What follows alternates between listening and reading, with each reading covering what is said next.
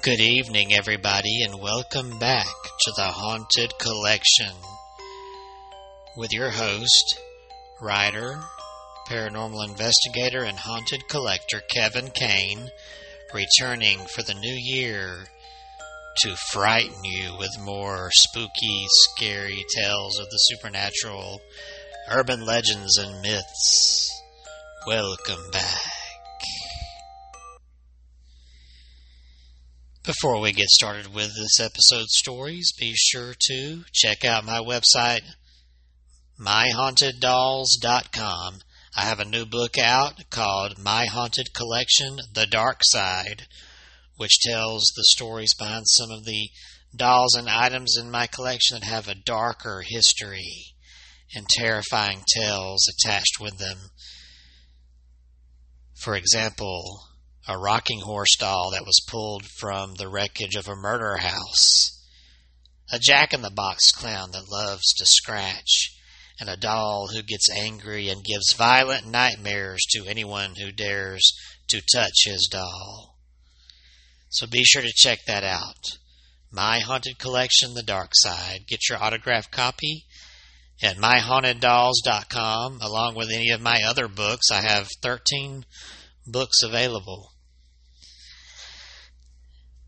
And also be sure to follow the link on the link page of that website to my YouTube channel, where you can see all kinds of evidence I've captured and hear some of the stories behind my haunted items.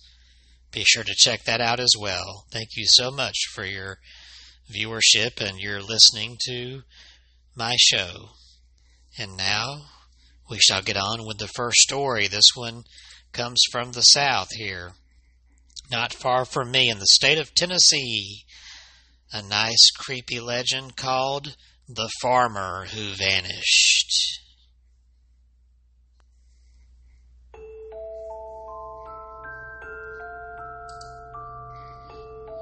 In the late 1880s, there appeared in the Cincinnati Enquirer a news story of the disappearance, vanishing would be more accurately descriptive, of David Lang from his home near Gallatin, Tennessee. The story created a sensation at the time, and nowhere was it read with more interest than at Gallatin. Folks there declared it never happened. But the reputation of the Enquirer is so fine, the story it printed was so plausible, so complete with details, and so convincing, that even today, many people believe that David Lang did live in Gallatin and that he disappeared. According to the story in the Enquirer and other accounts published through the years, this is what happened. One warm afternoon in late September 23rd is the generally accepted date, of 1880, Mrs. David Lang was sitting in her front porch, watching her two children play in the yard.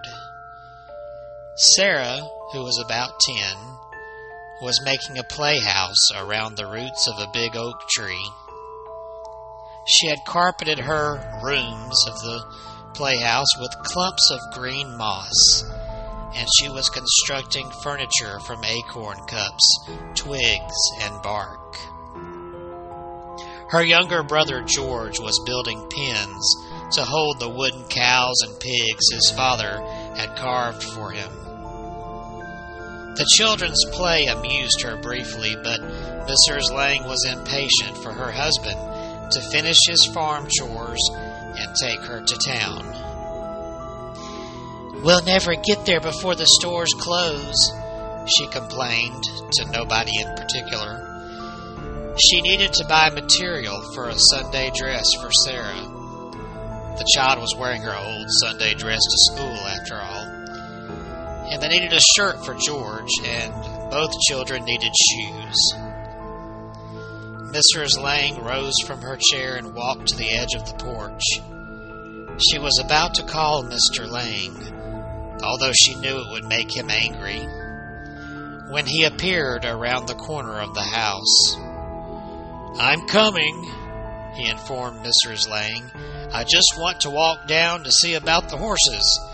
It won't take long." He took his watch out of the bib of his overalls and looked at it.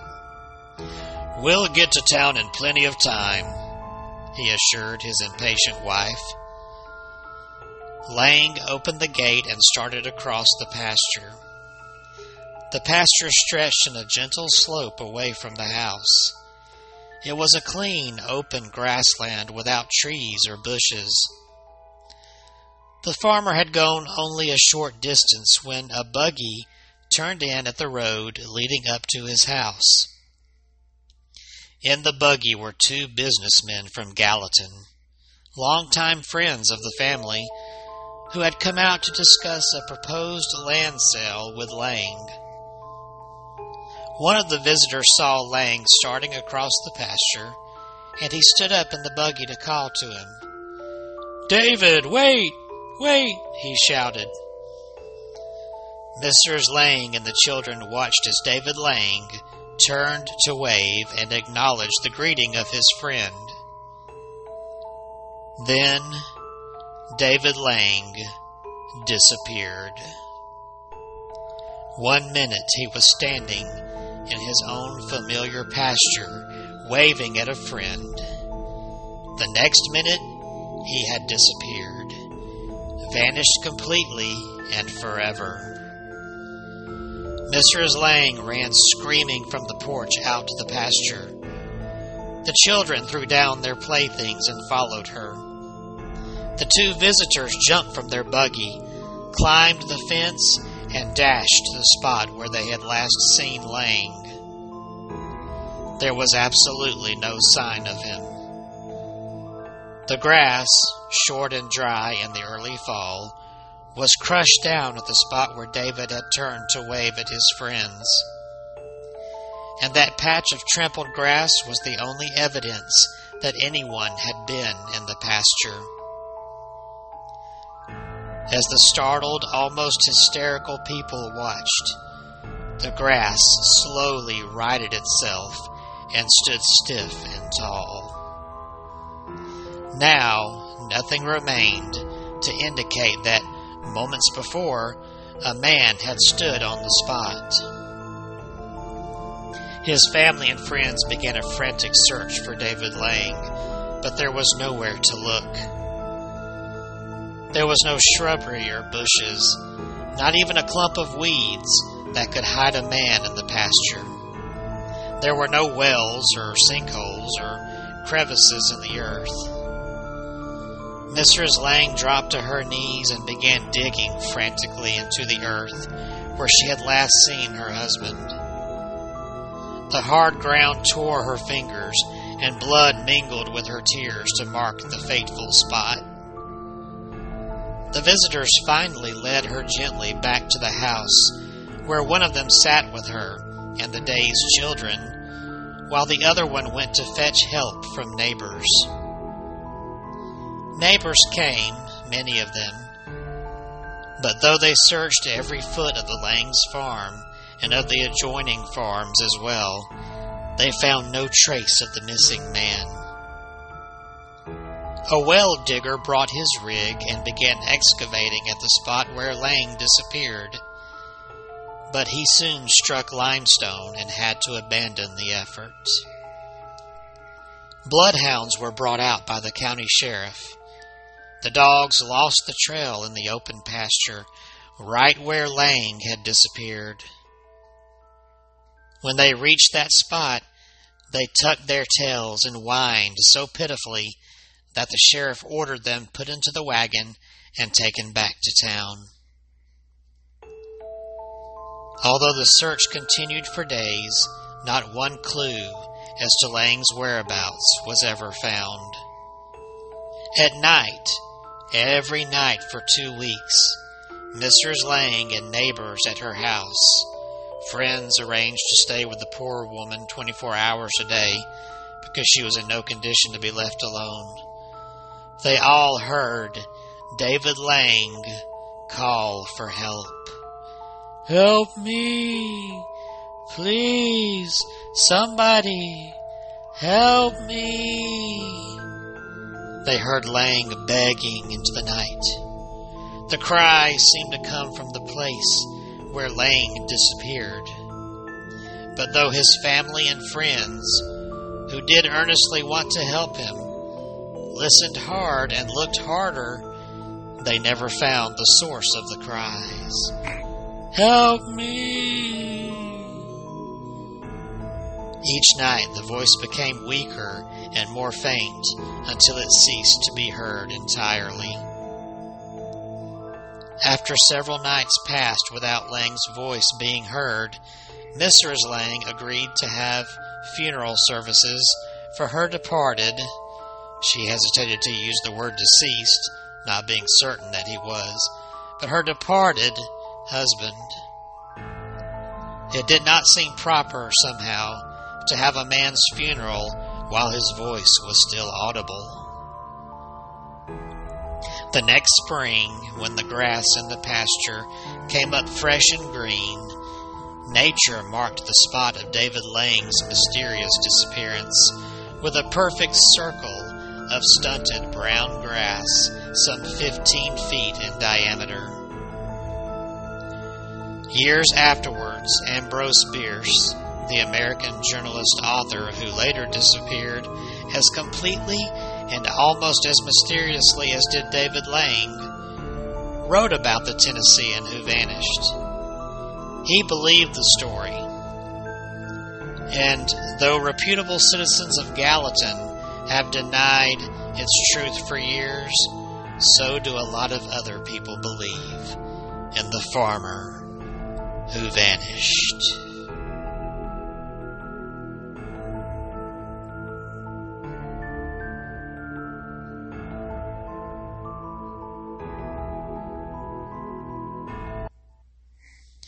That was a nice, creepy legend.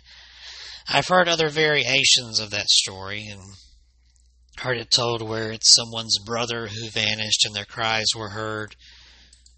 But it makes one wonder, was that really a true incident that happened that spawned those urban legends? You never know when an urban legend might actually have come from a real happening. For our next story, we hear another tale that may or may not have spawned from an urban legend or actual event. Nice, creepy, spooky tale known as the Baby Cradle.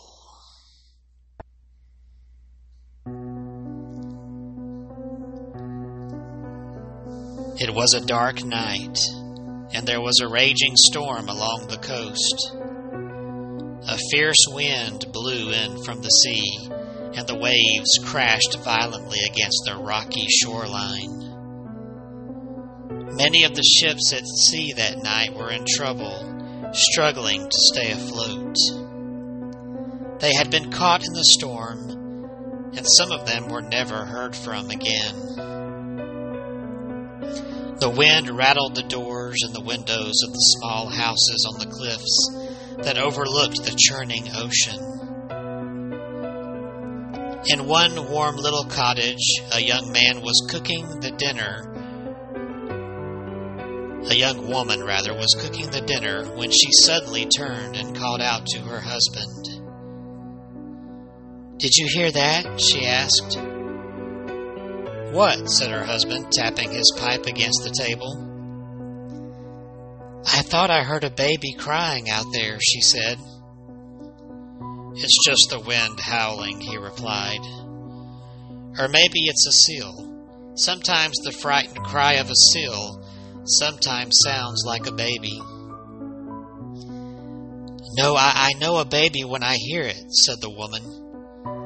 The husband shook his head. "How could it be?" he said.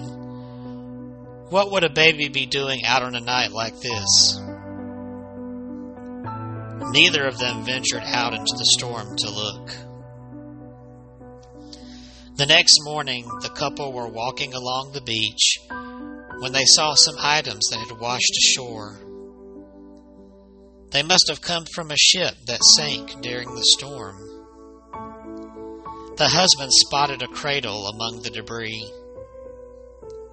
He picked it up and carried it back to their home. The storm had battered it about a little, but it was sturdy and undamaged. In the years that followed, the woman gave birth to a number of babies, and each of them slept in the cradle. But there was one strange thing about it.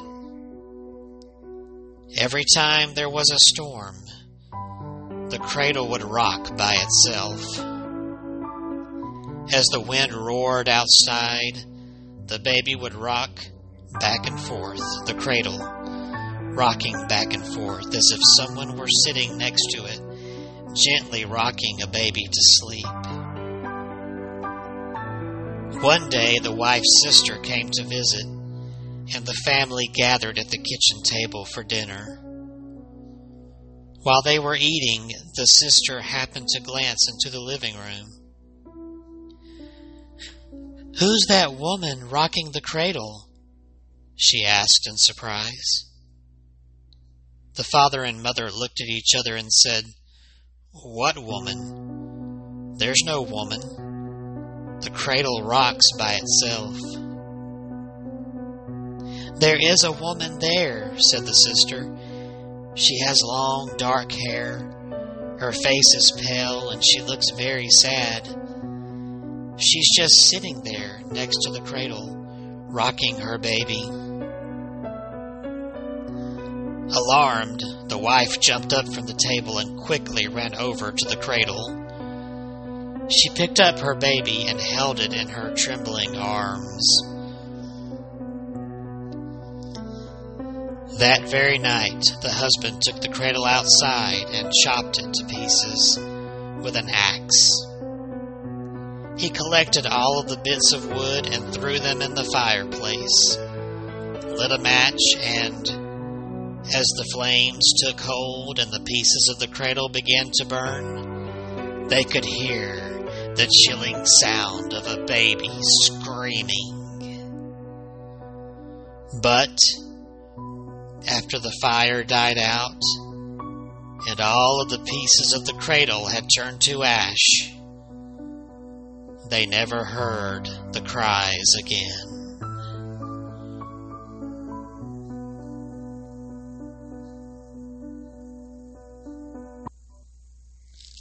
That was a nice creepy tale as well. Looks like we have time for one more story before I let you go. One more creepy tale of terror. This one is called The Peephole.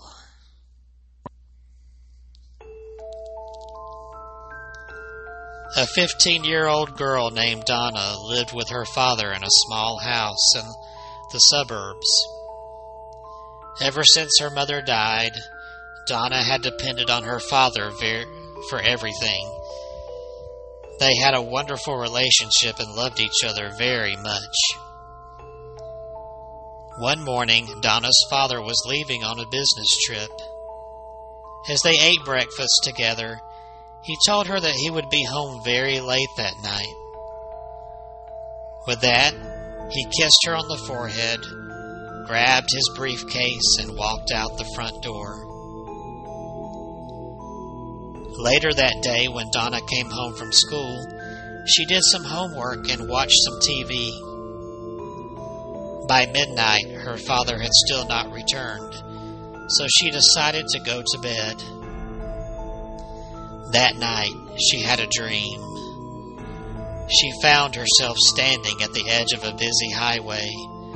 Cars and trucks whizzed by at an alarming rate. She looked across the highway and saw a familiar figure standing on the other side. It was her father. His hands were cupped around his mouth, and he seemed to be shouting something to her, but she could not make out what he was saying. As the traffic whizzed by, she strained to hear. Her father's eyes were sad. He seemed to be desperately trying to communicate something to her. She could barely make out the words, "Don't open door." Suddenly, Donna was awoken from the dream by a strange tapping sound. Tap, tap, tap. Then somebody began to ring the doorbell downstairs. Ring, ring, ring. She scrambled out of bed and put on her slippers. Then, dressed only in her nightgown, she ran downstairs and went to the front door. Looking through the peephole, she saw her father's face outside. He was staring right at her. The doorbell kept ringing insistently. "Okay, hold on, I'm coming," she shouted. She pulled back the deadbolt and was about to unlatch the door when she stopped. She looked through the peephole at her father again. Something about his expression did not look quite right. His eyes were wide open, and he looked terrified. She slid the deadbolt back into place. "Dad," she yelled through the door, "did you forget your keys?" Ring, ring, ring. "Dad, answer me." Ring, ring, ring. "Dad, please, I need you to answer me." Ring, ring, ring. "Is there someone else out there with you?" Ring, ring, ring. "Why won't you answer me?" Ring, ring, ring, ring. "I'm not opening the door until you say something." The doorbell kept ringing and ringing, but for some reason, her father refused to answer her desperate cries. For the rest of the night, the frightened girl cowered in a corner of the hallway, helplessly listening to the ceaseless ringing of the doorbell. It seemed to go on for hours. Eventually, she fell into an uneasy sleep. At dawn, she woke up and realized that everything was quiet. She crept over to the door and looked through the peephole again. Her father was still there, staring at her. She cautiously opened the door and was confronted with a sight that filled her with unimaginable horror. Her father's severed head was hanging from a nail above the door. There was a note attached to the doorbell. In crude, scrawled handwriting, much like that of a madman, it read, "Clever girl."